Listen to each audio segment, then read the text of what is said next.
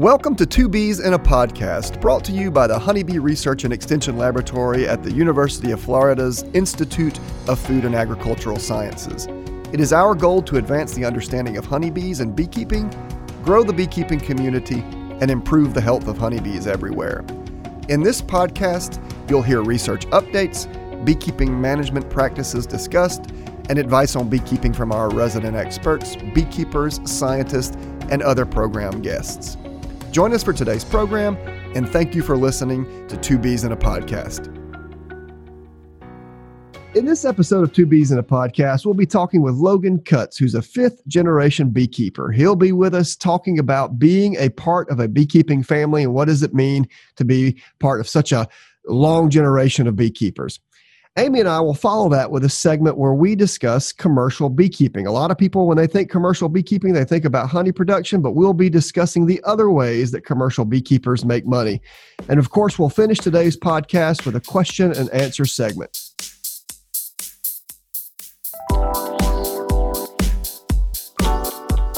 For more information about this podcast, check out our website at ufhoneybee.com.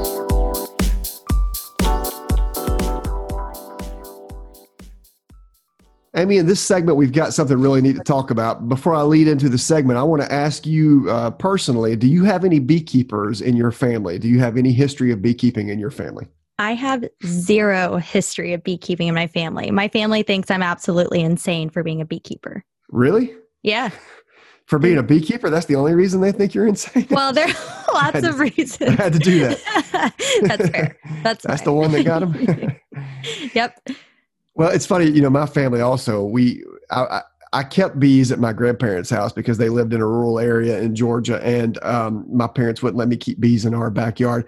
My grandfather was a dairy farmer, and nevertheless, when I would keep bees at their property, my grandmother did not like honey. And I was like, well, Grandma, why don't you like honey? And she's like, well, her brother, so that would be my great uncle, apparently kept bees and brought honey in a lot. She just got tired of the smell of it. And so I forget his name, but they called him Crazy something. So I think the premise was that he was crazy for having bees, but also crazy for other reasons. Again, I forget his name, but Can nevertheless. You imagine, Jamie, if you became a dairy farmer?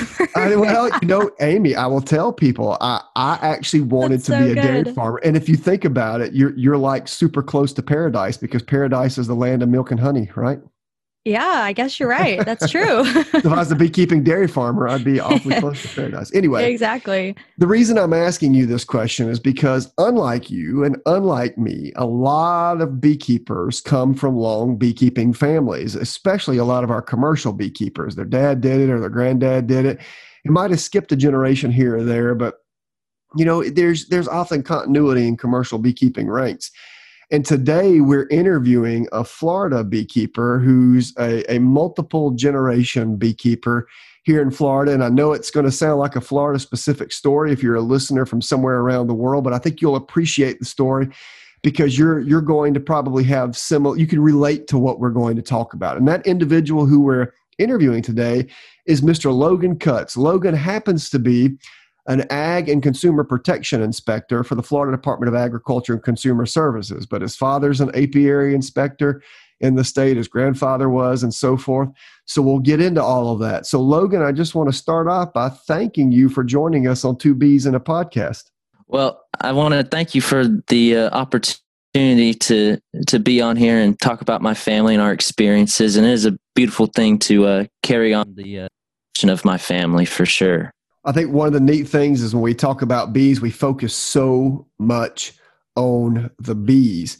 But behind all the bees are just beekeepers who have these fantastic stories. And actually, a colleague of mine, a mentor of mine, Dr. Mike Hood, who once worked at Clemson University, he's retired from there now. He actually wrote a book recently from that perspective. It was a book about beekeeping, but less about bees and more about the beekeepers he met over the years. And Logan, your family kind of remind me of that. Long after I retire, I'll have stories about the Cutts. So let's go straight into it, Logan. Could you tell us a little bit about yourself, what you do, your interaction with bees, et cetera, and then we'll kind of branch off into beekeeping in your family, how many generations, things like that. But just let's first focus on you. Let's introduce you to our audience. Sure. Well, my name's Logan Paul Cutts. I'm 23. I like long walks on the beach. And, Oh my but goodness. for real, I'm a I'm a Who fifth doesn't like generational long walks on beekeeper. the beach, right? Exactly. Yeah. We've been beekeeping since 1889 as a final payment of 2 sewing machines. And when I was younger, I worked with my family apiary, learned the trade from my dad, my uncle, my cousin Ryan, of course, my legendary granddaddy, Lawrence Cutts. I loved working with Ryan back then. And, I'm always there to help when needed or, whenever asked. Whenever I graduated high school, I had plans to run track, but you mentioned working for you as a beekeeper for the lab, and I just wanted to continue bees. I knew those schools didn't have either a good one or any apiary education. So, I took you up on that offer. And, working at the lab was one of the best decisions I had. I learned so much about the research side. Only the practical and commercial side before then. That's all I knew. I knew nothing about the scientific stuff. And that truly helped me understand a lot of what I was already doing just out of habit, well, that's what we always do kind of thing. It gave me like that knowledge of why and like how it all works and stuff. And I just want to give a shout out to the amazing people I met that worked at the lab, my past coworkers, the volunteers like Susan Harris and Ray. And they were just, all you guys were such a huge blessing. Dr. Ellis, you giving me that opportunity was just awesome. And after I worked at UF, I went to Australia and I brokered and audited bees for almond groves with the Munson family. And then I became a commercial beekeeper and a shepherd with the Kershaws. So if you guys are listening over there in Aussie, you guys were a major blessing to me too and taught me a lot of things. And then I finally came back to Florida. I worked for Wendy Latner at Santa Fe Queens, and Wendy and Ray reinstalled a lot of things that my family taught me, and also taught me a different way of doing things. Because beekeepers are creatures of habit. So like whatever dad did, whatever granddaddy did, and so on and so forth, that's what everybody else does because that's how they did it. And just learning a new way of doing the same thing was awesome, and it helped me morph into like my own style of learning from all these different beekeepers. And now I currently on the side help beekeepers as a private consultant, whether it be small scale or sideline or whatever. I just love the teaching aspect and helping people get on their feet and better management styles. That is, Logan, I feel like I knew you and I've worked with you before. I didn't realize you were in Australia. I didn't realize you worked at Santa Fe Queens. I had no idea. So that's pretty amazing. It feels like you have so much different experience, just with your background and experience with bees in general. So you and I worked together through our county here in teaching, beginner beekeepers. And I always feel like everyone is always just in awe when you start talking because you have so much experience and you've heard from your father, your grandfather. Are you a 5th generation beekeeper? Yeah, 5th generation. Okay. And so what does it mean to you to be part of a beekeeping family? I mean, Jamie can relate from the dairy side of things. I don't, come from an ag background, but what does it mean to you? I mean, it means a lot. It's a thing that you take pride in, and 2, it's like really intimidating because as a kid you were granddaddy's shadow, going to different places, meetings, or whatever, and you were meeting all these big shots and hearing topics that just flew right over your head, and it was like I didn't know any of that stuff, and it just was like, oh, I'm just going around with granddaddy, meeting new people. And then now I work with these people, I talk with these people, and they're like, you were the little redhead that was with Lawrence? And, I was quite literally surrounded, not just by my family, but by all the people that granddaddy would casually talk to. I was literally surrounded by the experts.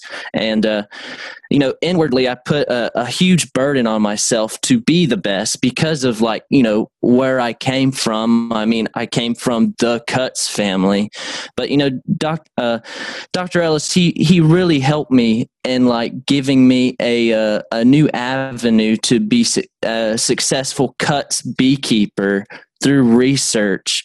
Because, you know, Granddaddy, he never put expectations on us to be the best, even be a beekeeper. But, you know, you put that on yourself, like, this is my family's legacy. I want to keep it going. I want to make them proud of me. And it's a lot for sure. But, you know, there's nothing I'm more prouder of than my granddaddy being the only beekeeper in the Ag Hall of Fame, my dad being a apiary inspector like him, my cousin Ryan and Uncle Larry taking over the family business. We got a lot to be proud of.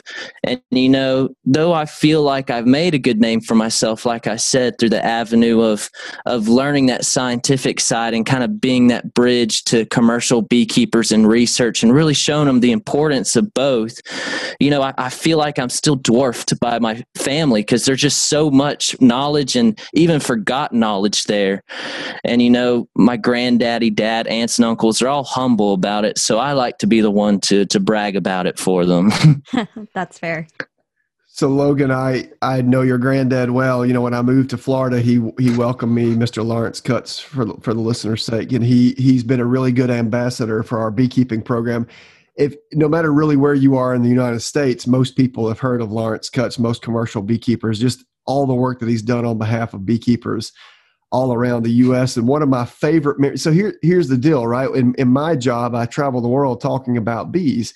So I meet beekeepers of all shapes and all sizes and all walks of life and just all kind of backgrounds. And that's always exciting to me. And one of my fondest memories of your granddad is he and I were in, it's odd to say it because if you know, if our listeners don't know your granddad necessarily, but if we were, but he and I were in Milan, Italy. There was a small hive beetle conference and we were both there and we had a free day and he and I were walking the city and he and I were, we went to the cathedral there in Milan and I remember sitting down, him just telling story after story after story about your grandma. And so that was a really sweet and precious time. I really enjoyed that. And there's just characters like that. That's what brings this kind of human aspect to beekeeping. And of course, your granddad did a lot. Your family did a lot to help us build a bee lab here at the University of Florida.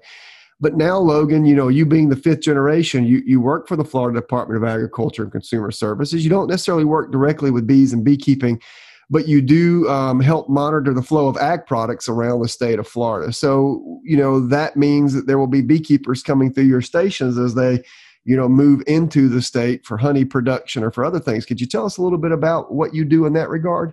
Oh, yeah, absolutely. My job is just so cool. I mean, I'm at those ag stations, like you said, checking the ag products that are coming through the state. And before I start, I just want to say all these opinions and thoughts are my own personal ones and none of the department. So I just want to clarify that. And, you know, like you said, though I focus on like produce and plant checking for and non-native species to Florida, you know, we seasonally do get a flow of bee loads coming in for a Florida honey flow or overwintering purposes. So whenever they do come through, we don't open up the hives and look through them, but, you know, we look for the basic things of a proper bill of lading, where it's coming from, where it's going to, the state of origin, and of course the proper registration that goes along with that. Well, that sounds really great, Logan. Again, I'm super excited that, you know, you're still able to work with ag, whether that be with bees on the side or through your job. And so it seems like, you know, your whole life is really just consumed around that. I'm sure growing up, you've heard lots of stories through your father, your grandfather. And so what do you feel like the big issues, you know, you've seen or have heard of just through yourself and or, you know, through your family? Yeah, so that's a really cool thing to talk about, you know, listening to Granddaddy and all the old beekeepers that he introduces me to, listen to the stories about like the tracheal mite, the small hive beetle, you know, all that stuff when it was brand new. Granddaddy always says, when you know very little about something and everyone else knows nothing about it, you automatically become the expert on it. And that's how he was with the small hive beetle as soon as it came out. But, you know, something that came out back in the 80s that just totally changed my family's future forever, really, was the tracheal mite. You know, whenever it came, like, I think it was 1985 or 86, they had to adapt in different ways to overcome not only the struggles that the bees face from the mites, but from the economic standpoint. Like they couldn't support their families because of the embargoes, or like it costed way too much money than they anticipated to treat for the mites. And, my dad says that it looked like they got sprayed, just dead bees everywhere. And he said it all happened all at once. So just a clean sweep through the panhandle and just massive amounts of bee die-offs all at one time. And it totally changed my family forever. I mean, Granddaddy had to struggle to find a way to convert from queen and package production to honey production, and it led him to go to Gainesville to be the chief apiary inspector, which if it wasn't for the tracheal mite, I wouldn't be here right now, because whenever they moved to Gainesville, my dad met my mom. So shout out to tracheal mites for your boy, but commercial beekeepers, I mean, some of them couldn't adapt, and it's happening today with varroa mites. It came too hard on them too fast, and they couldn't adapt with the pests. And that's why places like you guys, the UF Bee Lab, are just so important to help not only educate and extension, but to help those people in a practical sense. The commercial guys help face the new challenge, and heck, I mean, some of the stuff that they were using for tracheal mites are actually transferred to varroa mites because of research. And, that's the biggest thing right now is varroa mites for sure, hands down. But ignorance is a big one too, because, you get your occasional call of like someone treating a swarm of bees with pesticides and not calling it a beekeeper, or a bee stung me. It wasn't a bee, it was a wasp. So there's a lot of these bad stigmas around, but really the biggest ignorance problem for bees is people not understanding the complexity and the fragileness of them. They go into beekeeping with the wives' tales and not the facts with research attached to it. And they don't treat their hives for mites, not knowing the huge problem they are. And then they cause a mite bomb. So it doesn't only just kill their hive, but it kills everybody else's hives, and potentially it makes someone lose their livelihood. And that's why ignorance is, in my opinion, like the biggest thing right now, from tracheal mites, small hive beetles, varroa mites. And, there's so much that bees and beekeepers have to face throughout the years of the industry. And that's why, again, places like UF are just so important, is not just the research against the pests, but the extension of breaking those bad stigmas and the false tales that are out there. And Granddaddy fought so hard to build the best bee research facility for the best bee researchers like Dr. Ellison, and we're just so happy to be a part of that and to help support that. Logan, I think those are all great comments. I've never heard anybody give a shout out to tracheal mites before, but obviously if tracheal mites are what brought your parents together, then sometimes those things may be necessary. And that does bring up, this old philosophical discussion about how little minor things cascading, over time can certainly change the trajectory of an individual or a family. And I think that's the beauty of stories like your family's stories about beekeeping, right? I mean, it's stories just like that. I mean, Mr. Cutts, your grandfather came, of course, to Gainesville, helped lead the inspection program. Of course, build the bee lab that I'm in now. In fact, the office that I have is named after your grandfather, in honor of your grandfather. So it's neat to see how beekeeping families like yours shape what happens. It's interesting always to talk to beekeepers, especially long dynasties like the Cutts dynasty, because just like what you said, they go through so many things: tracheal mites, varroa, small hive beetles. People who've seen a lot of different things, and it just really gives you an appreciation for the human aspect of beekeeping. So as we kind of wind down, Logan, I want to ask you, how do you want to contribute to the beekeeping community? How do you like contributing to the beekeeping community? Kind of what's your goal with regard to helping beekeepers in the future, your personal goal? Well, my personal goal is to reach as many people, whether it be the public or beekeepers in general, as many people as I can, because I love sharing my knowledge of bees to people, seeing their eyes light up whenever I tell them, like, bees have 5 eyes and 4 wings, and bees talk to each other, use their tongues to feed each other, and like people, like, just small things to me, they're like, that's just basic bee knowledge, or like something brand new to somebody, and to see them light up and be like, wow,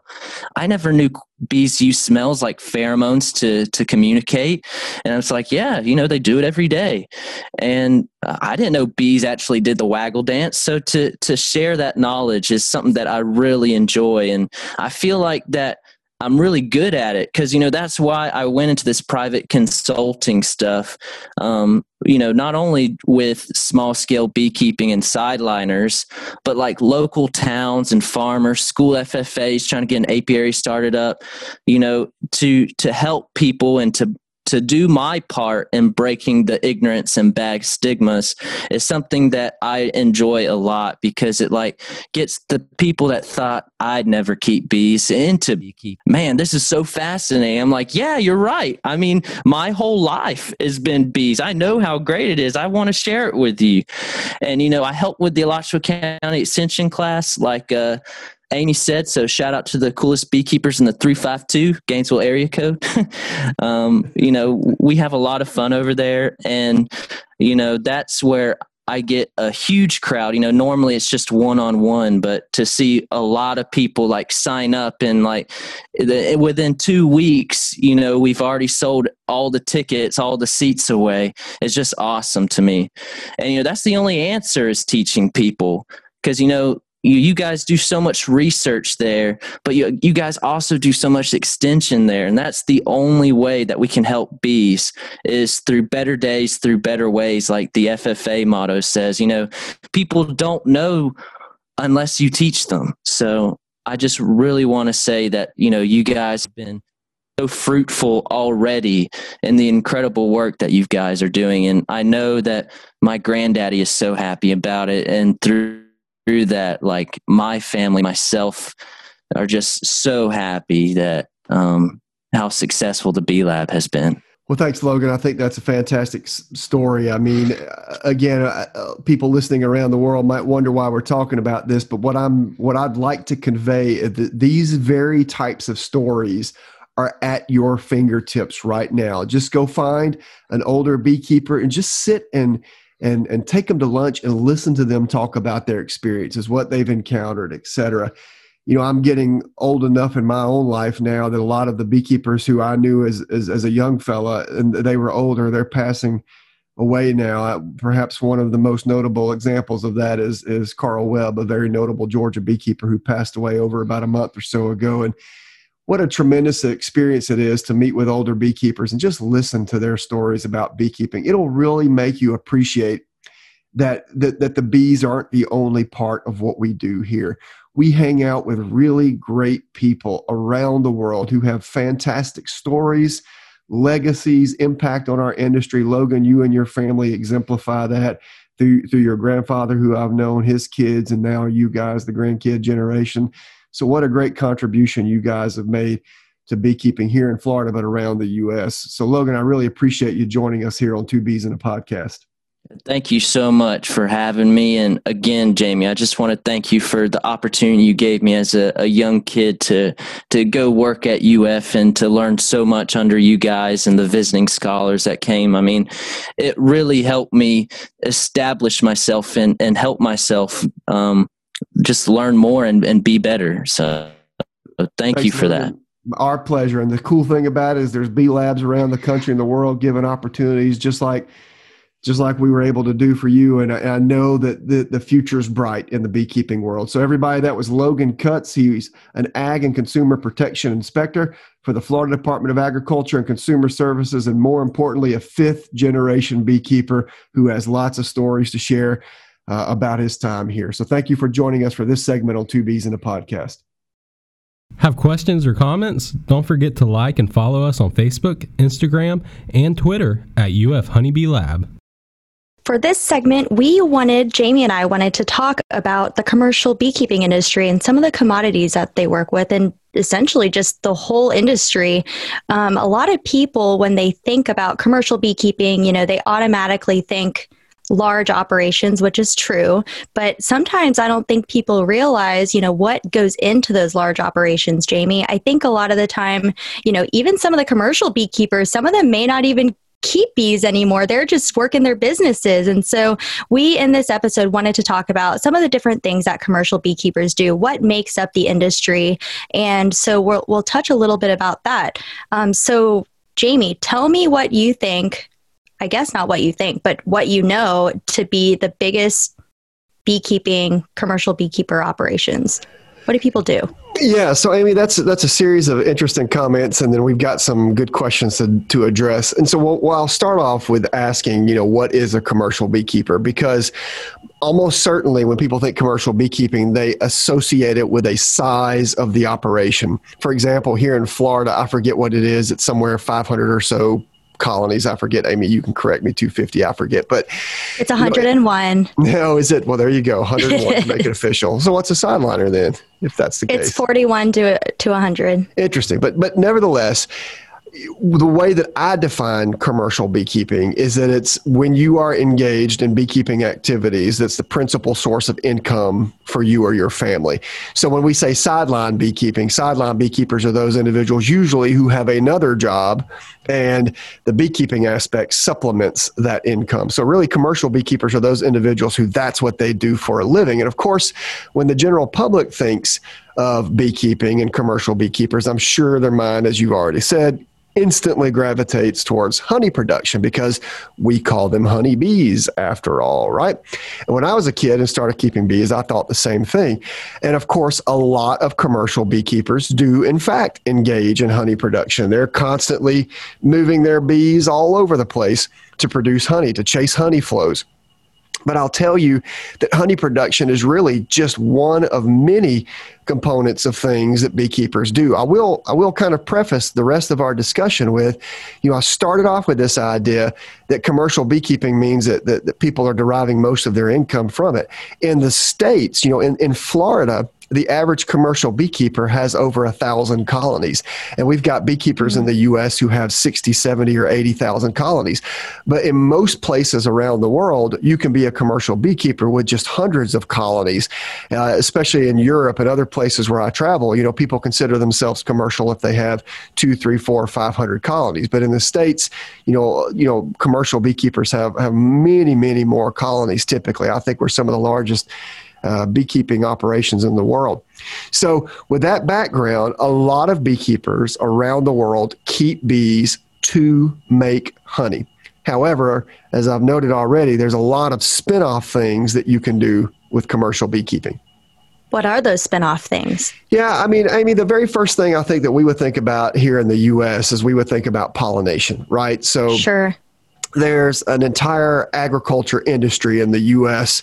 that is responsible for growing what the USDA, or the United States Department of Ag, calls specialty crops. And those would be things like blueberries, watermelons, cantaloupes, squashes, almonds, just things that aren't necessarily the staples of our diet, but that are very important nevertheless. And a lot of those things, in fact, everything I just named, needs to be pollinated in order to have adequate fruit set, fruit quality, and all of this stuff. Sure. So these commercial beekeepers will move their bees all around the country to put their bees on these crops while these crops are in bloom, so their bees can provide pollination services for these crops. And in return, the grower pays the beekeeper a fee. It's almost like rent. So Amy, if you have 10 colonies and I have a lot of blueberries, I might pay you per colony for you to put your colonies out on my blueberry orchard while it's in bloom.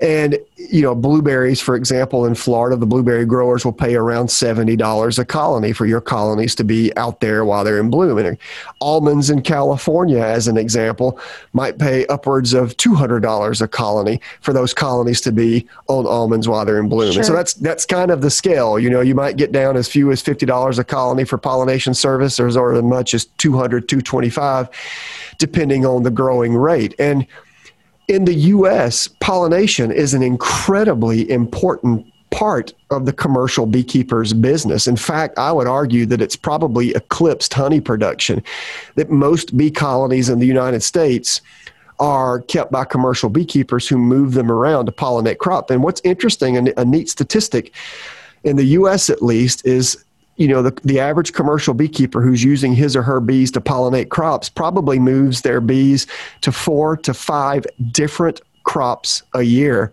to provide pollination services. So just to make the math super easy, if you're moving to 5 crops and you're getting $250 because you're getting $50 a crop, that's what the beekeeper can expect. Now say they're making $70 on some crops, $100 on some crops, and as much as $200 on almonds. So, the average colony might be bringing beekeepers $400, $500, $600 through pollination services, where it would be very difficult to reproduce that amount of money just via honey production. So in the U.S. at least, a lot of bees are moved for pollination purposes. And around the world, that's true in a lot of places, but not all places. This is an overgeneralization, but I would say that in the U.S., we have a huge emphasis on pollination, whereas in many other countries around the world, the emphasis is on honey production. So it's really interesting to see the differences in commercial beekeeping depending on where you are on the planet. Sure. And also some of the commercial beekeepers have contracts with brokers, right? I mean, there are brokers out there that help with the landowners and the farmers and with the beekeepers. Yeah. I mean, is that very common? Or? Yeah, it is. Pollination is a very complicated business. And, the United States, and again, I know we have an international audience, so hopefully our international listeners can glean something from this, but the U.S. is a big country, right? And, Florida is thousands of miles from California, yet, a lot of commercial beekeepers here in the state of Florida will ship their bees out to California every January to pollinate the almonds that are in bloom in late January, February. And, they often go to these places sight unseen. So there might be brokers who are negotiating, between the almond growers and the beekeepers about the colony prices and where to move colonies. In fact, almonds need pollination by honeybees so bad that a lot of the growers will even pay the shipping cost for commercial beekeepers to get their bees out to California.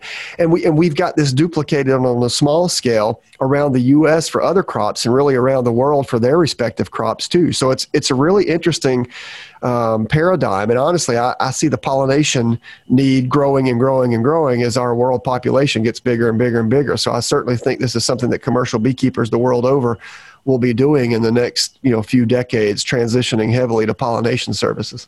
Sure. So we had put out a survey just to the Florida commercial beekeepers last October. And I remember, pollination does, make a lot of the beekeepers will make a lot of their money through pollination, but they also make money through other sources and other, selling other things as well. So let's go ahead and transition over to that.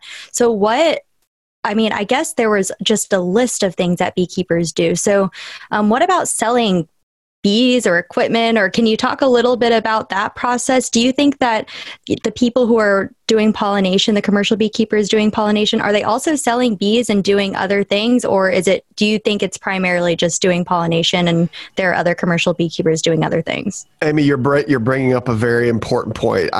I think I can say this with clarity of conscience. I don't think I know a single beekeeper who only does one thing.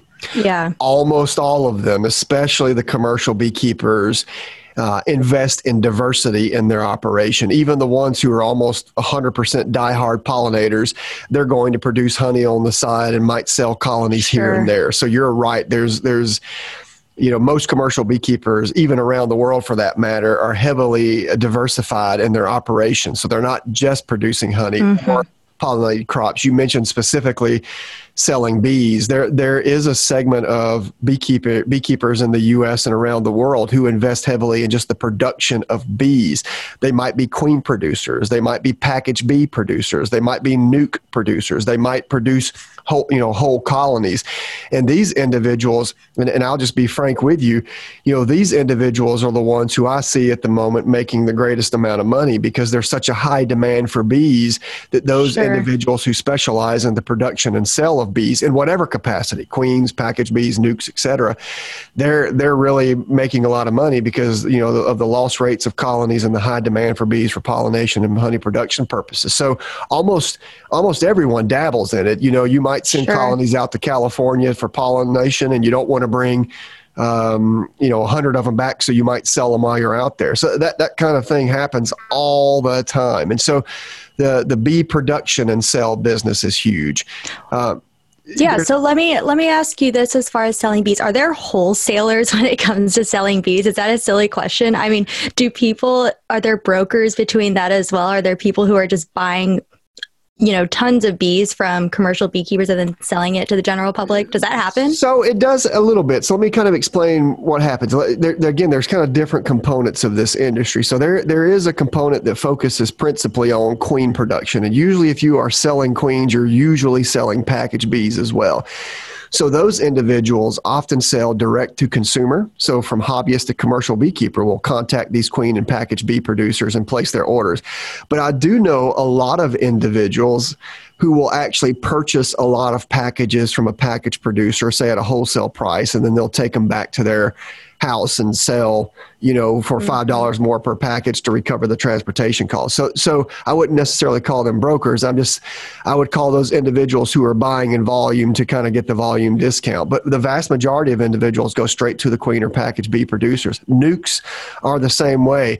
For the most part, commercial beekeepers who are needing to purchase nukes will go straight to the nuke producers or straight to the producers of whole colonies. I mean, here in Florida, we have some of the largest nuke and whole colony producers in the whole of the United States, and that's principally their whole business is to produce and sell nukes or colonies. And usually the beekeepers know who those individuals are and will go to the direct to the producer. So I don't see brokering happening as much.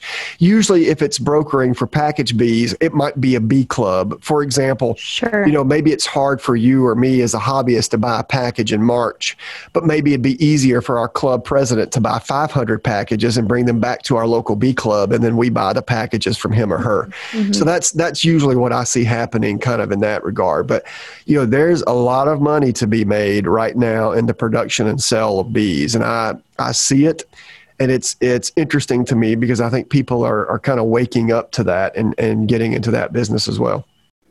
That's pretty cool. Okay, so we talked about selling bees.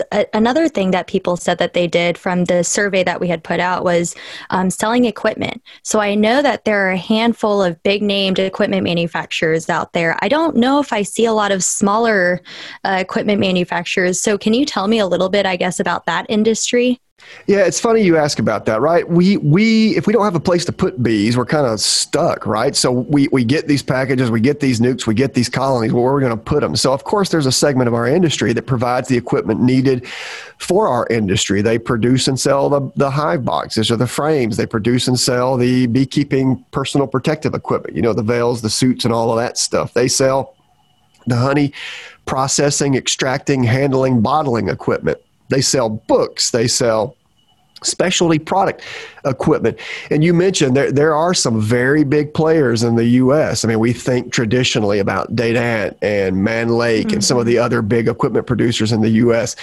But there are a lot of people who are starting to provide this service for hobbyists. I'll give my father-in-law as an example. He's always had the skill set of building, he built his own house. He just likes to work with his hands. Sure. And now that he's retired, he makes and sells beekeeping equipment and serves a lot of, hobbyists and sideliners where he lives. And I'm seeing a lot of these kind of operations popping up around the U.S. And frankly, the demand for bees and beekeeping is at an all-time high. Everybody seems to be wanting to get into hobbyist beekeeping. So there's room at the moment to support this. And of course, there's the big equipment producers. A lot of our commercial beekeepers tend to go to those individuals so they can get the wholesale prices and get it in bulk. And I tell you, when I speak to people who produce and sell beekeeping equipment, they're always taxed to their end because they're working overtime because of the demand that people have for beekeeping equipment at the moment. All right. So some people buy that equipment, and what they do is they do bee removal. They do live removals. I don't know if we have a lot of beekeepers that do eradications. They might, But that also is in an industry in and of itself, isn't it? I mean, we have so many people that call about bee removals. It is. And it's funny, Amy, because when I was up, I'm from Georgia. When I was up in Georgia, I didn't really think much about this all the time. Where I'm from, I did not see a lot of feral colonies. And if there were feral colonies, I was the one as a kid who got called to remove them. Mm-hmm. So, but I never saw it as a huge business. And since I've been working in Florida, for the University of Florida, we have African bees in the southern half of the state. We've got so many beekeepers, so many bee colonies, just the feral population, especially in the southern half of the state. The feral population in Florida is just ridiculous. And as a result, we've had, in the last decade or so, quite an explosion in the number of beekeepers who provide bee removal services, and they'll come to houses and take bees out of walls or out of chimneys or out of water meter boxes or out of trees, et cetera. And so there's been a focused and steady growth in demand for bee removal services in the state of Florida. And I've seen that really around the U.S. Now that I'm a, quote, professional and work for a university, I'm consulted a lot on these services. And states all over the U.S., countries all around the world, beekeepers are really getting into providing these bee removal services, and they're doing it under a couple of premises. Number one, bee losses are a reality, and people are struggling with them. So rather than treat these colonies that are considered nuisance colonies because they're nesting too close to people, rather than treat them and kill them, bring in a beekeeper who can remove them safely. And I use the term rehabilitate the colony, which simply means putting them into one of our standard managed boxes and bring them under management. And so this is becoming incredibly popular. There's a lot of beekeepers in our state who provide this service. And I think it's a really neat way to supplement one's income. Heck, a lot of people do it for their full-time business and have so much business because of the population of feral bees in some parts of the country that they're just working from sun up to sundown. So it is a underlooked or overlooked portion of our commercial beekeeping industry, because it's not beekeeping in the traditional sense. It's very different, but it's rewarding for those individuals who do it, and they're providing a very important service for those people who have bees nesting on their property. So I think it's really interesting that you say that when you were in Georgia, you were going and doing the bee removals yourself, because I have a friend who lives in Missouri who also is a beekeeper, and they don't call anybody when it comes to bee removal. They basically just go out and remove bees on their own, and then they keep them for themselves. So I think it's really interesting, because I don't think I had thought about calling someone out to remove bees until I came down here to Florida. And of course, with the Africanized or African-derived honeybees, of course, there are other states like Texas, Arizona, right? And they also have African-derived bees. So I think it's really interesting, just as far as where you are in the United States. I think that's key. I think that's key, Amy. Really the issue, and this is just my guess here, but the key issue is everywhere African bees are present, you have these very robust bee removal businesses. You know that I've got my PhD from an institution in South Africa. So I was able to live in South Africa for 3 years. And when I was there, the population of feral, or in Africa's case, wild honeybees, because they're native there, just was high. The density was incredible. Mm-hmm. And I've only seen a density like that one other place, and that was South Florida, where African bees are present. So my point is where you've got these bees, you can have a very high feral population, which, whether you love them or hate them, these bees can be a risk to humans or animals, et cetera. So you tend to see robust bee removal businesses in areas where these bees are present, because homeowners are routinely calling beekeepers, and for that matter, pest control operators, to have these bees removed.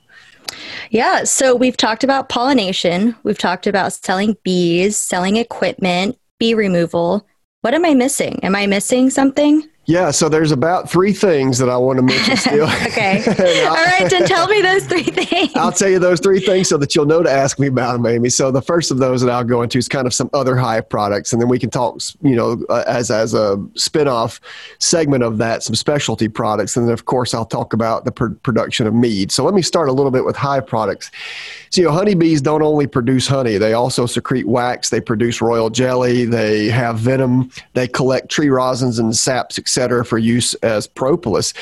And there is a component or subsegment of our commercial beekeeping industry where these beekeepers actually harvest these things. They keep bees for the production and rendering and sell of beeswax, or for the production of royal jelly or bee venom to be used for apitherapy purposes, or propolis.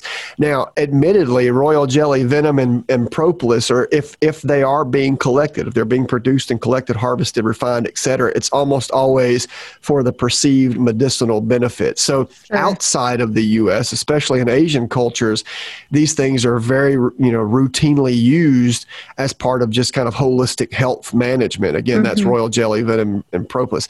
And in the U.S., since there's not nearly as much focus on that kind of medicine, we don't have industries quite as big for the production of those things. But around the world, when I travel and am hosted by other beekeepers around the world, it's very common for them to also produce royal jelly or venom or propolis, etc. So these things can be very important for commercial beekeepers because there's a lot of specialty markets, a lot of customers who want these things. And that kind of leads me very naturally into the next point that I'll make is a lot of people keep bees for the production of these hive products, wax, royal jelly, venom, propolis. Heck, you can even harvest pollen. People will harvest and sell pollen. And what they'll do is they'll make stuff with these things and sell this stuff, these specialty products. So with wax, they'll make candles or other wax features, or they'll make cosmetics or lip balm. With propolis, they'll do similar stuff. So there's a lot of people who will harvest these hive products and then as a result make specialty products from those things to sell direct to consumer. Many beekeepers, everybody who produces honey is going to produce wax as a byproduct. Sure. You've got to uncap frames. There's a lot of just wax produced in that process. So a lot of beekeepers will just melt down and render their wax and sell it as bulk to other individuals. But there are some beekeepers who will take it a step further and they will produce those specialty products that they sell direct to consumers. Okay. And you mentioned mead. Is that considered a specialty product? Or it kind of fits weird. Under that or no? Yeah, it's kind of a weird thing. And I know I'm going to get it wrong if I answer your question. I consider it kind of a specialty product because it's not directly produced by the bees themselves. So what is mead? Mead is a fermented honey beverage. So there are some historians who think honey was actually the first sugared substance that was fermented for the purpose of having an alcoholic beverage. And most people have never heard of mead until you've heard of the story Beowulf, which everybody has to read at some point in their scholastic development. In Beowulf, they all hang out in the mead halls at nighttime. And a mead hall is just this gigantic gathering. It's a big bar where the principal beverage was some sort of product derived from honey. And these days, individuals keep bees to produce specialty honeys, honeys that might be underrepresented on the market, sourwood, tupelo, etc. And with these specialty honeys, they'll make mead. They will ferment them in a controlled manner. They'll add certain flavors, citrus, etc., and they'll make meads, dry meads, sweet meads, etc. And so mead production is really starting to grow. And a lot of it, Amy, I attribute to these kind of local microbreweries that are popping up all over the place. Yeah, there are craft beers, and so people are turning meaderies into a thing. Exactly. A lot of these craft beer microbrewery individuals who invest in these things will try to carry a honey product from a local beekeeper and make some sort of fermented honey beer, or honey beverage, or honey mead. So, one of the things that I think, and I think personally that the production of mead is really interesting. And to me, it's very artistic. There's flavors, there's colors, and a lot of it's under your control. Some of it, you're at the mercy of the honey that you use. But I feel like this could be a growing business in the future if people continue to invest in it and market it well. And at the end of the day, when we talk about a lot of these products, honey production and pollination, that's the raw brunt force labor. Queen package bee production, raw brunt, brute force, they're out there working hard, labor. But when we talk about, hive products and specialty products and mead, all of this stuff's kind of what I call the delicacy of beekeeping, where you can get really artistic. And honestly, Amy, that's where people are making money. A lot of the commercial beekeepers who are producing honey, they'll sell their honey in bulk for $2 a pound. Whereas if you just put that honey in a jar, you can get $10 or $15 a pound. I know a beekeeper who put, honey in wine bottles, a pound of honey in wine bottles, and I might have gotten $5 for a pound of honey, and now he's getting $20 just because it's in a wine bottle. So, it's when it looks prettier. Exactly. When you're making these specialty products, there's a lot of opportunity for value adding, right? So commercial beekeeping is very diverse. It's very rich. Commercial beekeepers are just a interesting group of people, because you've got these people with lots of colonies that are just working sun up to sundown, moving bees, extracting honey. And then you've got these other individuals who's doing the kind of artistic side where they're making these products. It's just really interesting to see the spectrum. And I see this around the world. It's really an exciting time to be a commercial beekeeper.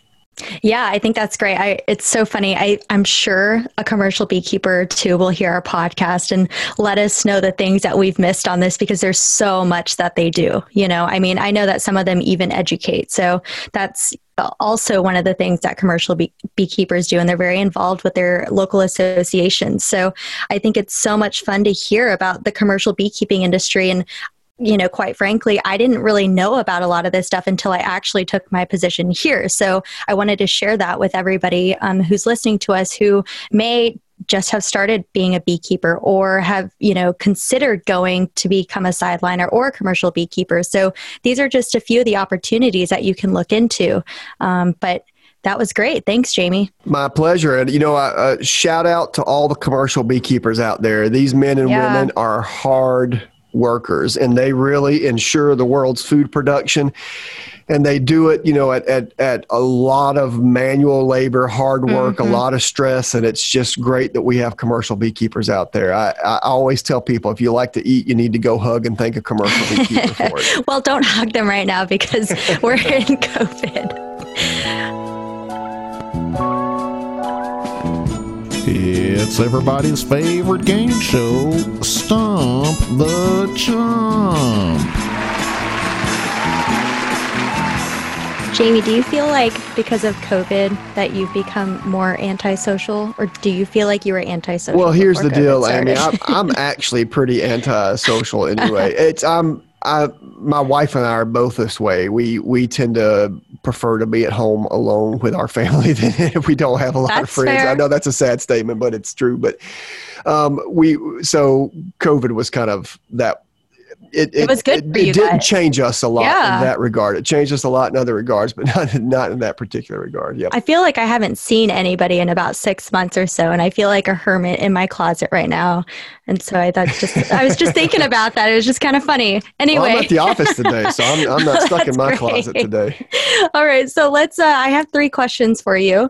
The first one is about Manuka honey. I've actually received some emails about Manuka honey. And so can you just tell me about Manuka honey and what's the deal? Why is it so fancy and why do people want it? Manuka honey is really interesting to me. So there is a shrub or a tree shrub called Manuka that grows principally in New Zealand, but it also grows in Australia as well. The Australians will remind me of that every time I go over to Australia. And the reason I'm saying is Manuka is almost always associated with New Zealand honeybees and New Zealand honey production, but the Australians actually produce really good quality Manuka as well. Anyway, so this Manuka, the bush tree shrub kind of thing, produces nectar from which bees make honey, and the honey's called Manuka honey. So Manuka honey is so famous because of its, scientifically documented health benefits. So Manuka honey, which I think does not really taste that good, so I'm sorry for everybody out there who likes it. Manuka honey has certain properties associated with it that improve the health benefits. For example, if you purchase Manuka honey, there will often be a number. Some groups call it the UMF, the unique Manuka factor. And there'll be a number on that jar. And depending on the size of that number, it will dictate the amount of some of those special components that it has. So at the end of the day, for example, one of the key components in Manuka honey that everybody goes so crazy about is methylglyoxal, and I'm not even sure I said that right, but that is a key signature found in Manuka honey, and it's one of the things that's very important. There are other key things as well. There's if you look up information about Manuka honey, you'll get a few other things, leptospirin as an example, and then some acronyms, MGO, DHA, etc. And a lot of this stuff is claimed to have medicinal properties. So Manuka honey is sold for that purpose around the world as topical wound healers. A lot of people take it consumption. Like I said, it doesn't taste so good to me, so a lot of people will use it in teas and things just for ingestion purposes. What does it taste like? It's just, to me, it's a very dark and kind of strong honey, like what you would expect from like a fall honey. Yeah, it's kind of like it's just got its unique, strong taste. It's a medicinal taste. Well, I will tell you, Amy, when I was young in beekeeping, I basically had this statement: if it's light honey, it's table grade, and that means you'd be willing to put it on a biscuit and eat it raw. But if it's dark and it tastes bad, people just call it medicinal. So honey that tastes bad automatically gets the medicinal label. But in this case, Manuka actually does have benefits. And one of the funny stories I have is I was in Germany a few years ago. I think, I forget, 2 or 3 years now. And I was at a grocery store and they had 6 different, it was the same manufacturer, same labels, but 6 different jars of Manuka honey side by side. And it had that Manuka factor on the jar. And as you stepped up from factor to factor to factor, it cost significantly more to go higher up the jar. So for example, 1 kilogram of honey, which was the smallest, which was the standard amount that they have there. I forget what it was. It was 5 or 10 euros. And that was at its lowest, Manuka factor. And as it graded up, I mean, we finished over 100 euros per same size jar. It just had more of that particular ingredient in it that people want to see so much, that methyl glyoxyl, so that they want to see so much in Manuka. So a lot of people go really, crazy for it because of its reputed health benefits. What I would say is, as with anything related to health, consult a doctor before you get head over heels about it, read a lot about it, but it's certainly not harmful to eat. And so you can look into that. And I will tell you too, the New Zealand beekeepers and the Australian beekeepers, but specifically the New Zealand beekeepers, it is a prized honey. It's almost like gold, the value of that stuff to them. And if we're paying, over 100 euros per kilogram for this, in Europe, as an example, you can imagine what the beekeepers are making per kilogram. So, they will helicopter colonies in to places that have isolated Manuka patches. That's so crazy. It is a really cool. interesting. I think there's even a Manuka mafia. Like if you get too close to the hives, your bees are going to disappear. So it's a really fun story to read about. It's a really unique and amazing honey. And the last thing I'll say then is that a lot of other places around the world who also have unique honeys have been investigating their honey for some of the same properties that Manuka. I remember there was a research project in Florida, for example, where they were screening a lot of our local honeys to see if they have some of the same factors that Manuka honey has. So a lot of people are identifying what makes Manuka so beneficial and trying to see if those things exist in their own honeys as well. So it's a really neat story that people should read about. In fact, I would argue we probably need to invite beekeeper from New Zealand to come and join us and talk about this and discuss, what they see as a whole segment related to Manuka honey. Great. Let's do it. Okay. So we have 2 more questions. The second question is, should we keep bees in the sun or the shade? Where is the best placement? And should the entrances be faced in a certain direction? I get that question pretty often. Yeah, it's the standard question that people will give when they're starting up their apiaries. And so the truth of the matter is the data that I've seen on these very questions is kind of all over the place. So the short answer is you can do what's convenient for you or what's convenient for the bees. A lot of this kind of has faced a resurgence because there's this general belief that if your colonies are in shade, they have bigger problems with small hive beetles than if they're in full sun. And, I even did a research project on that as a postdoc, and I found a difference, but it wasn't all that grand. So what I find is that, if bees are in full sun, they have to work really hard to cool their colonies. There's a lot of thermoregulation. They have to collect a lot of water, a lot of fanning. And to me, I just don't know that the perceived health benefits of having them in full sun are worth the very clear stress of them having to thermoregulate so hard. A lot of beekeepers keep them in full sun just out of necessity. A lot of commercial beekeepers will have these holding yards or stocking yards where there's no other choice. There's no trees. And so they'll put hundreds in a field, and that's just what it is. But I don't think the data is strong enough at the moment to make the average hobby beekeeper change things significantly. So what I usually say is morning sun and some afternoon shade are really good for bees. And I will say too, I'll tell you what I was taught, and this is just an old wives' tale, and it's only anecdotal, but I like it when my colonies face south, and that's just a personal preference. And the idea is, in the northern hemisphere, if your colonies face south, they have maximum sun exposure on the entrance. So it kind of gets the bees up first thing in the morning. And so generally speaking, as I was always told, and I always kind of try to do, is morning sun, afternoon shade with entrances facing south. But if you don't have those conditions available to you, it's okay. Do what you've got and don't sweat over it too much. Yeah, so that actually leads to our last question for today about observation hives. So can observation hives survive in a home? And again, just like the last question we had, does the placement of where those observation hives matter? I mean, could they scorch? I'm just thinking if you're talking about a south-facing window, could the bees scorch in an area like that? So observation hives are a very unique thing. I don't think I've ever answered a question on observation hives. Maybe I have, but you're about to. Yeah, observation hives are very difficult to keep alive. So we do it a lot. I've used them a lot from all the way being in high school when I was doing science fair projects through my undergrad, postdoc days. Even now here at University of Florida, we use observation hives for research purposes. However, usually for research purposes, we set them up, we do our work, and we take them down because anything outside of that, we call it blowout. So what I would say, it is possible to keep observation hives alive a long time and maybe into perpetuity in a house. I know this is possible. Beekeepers all over the place do it. They just need extra attention because, most observation hives, you only accommodate 2, 3, or 4 frames, and your colonies are going to outgrow that 3 or 4 times a year. So there's a high propensity for swarm.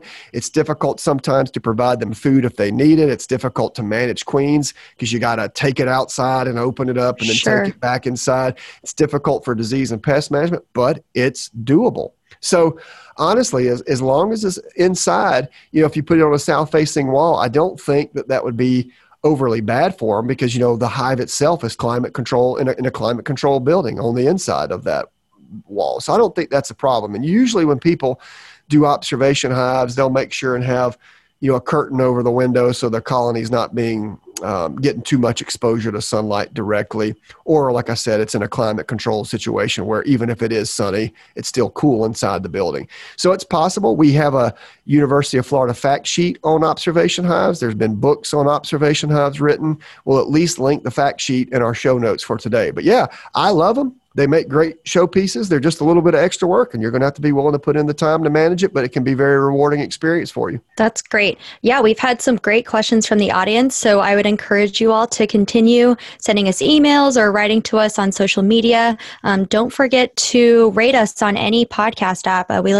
We love seeing comments, whether they are good or bad. I always joke around saying if it's bad, don't let us know, but we do like to receive constructive criticism, so we welcome any and all feedback that you all have. So thanks, Jamie. Hi, everyone. Thank you so much for listening to this week's episode of Two Bees in a Podcast. We would like to give an extra special thank you to our audio engineer, James Weaver, and to our podcast coordinator, Jacqueline INJ. Without their hard work, Two Bees in a Podcast would not be possible. For more information and additional resources for today's episode, don't forget to visit the UF-IFAS Honeybee Research and Extension Laboratory's website, ufhoneybee.com. Do you have questions you want answered on air? If so, email them to honeybee@ifas.ufl.edu or message us on Twitter, Instagram, or Facebook at UF Honeybee Lab. While there, don't forget to follow us. Thank you for listening to Two Bees in a Podcast.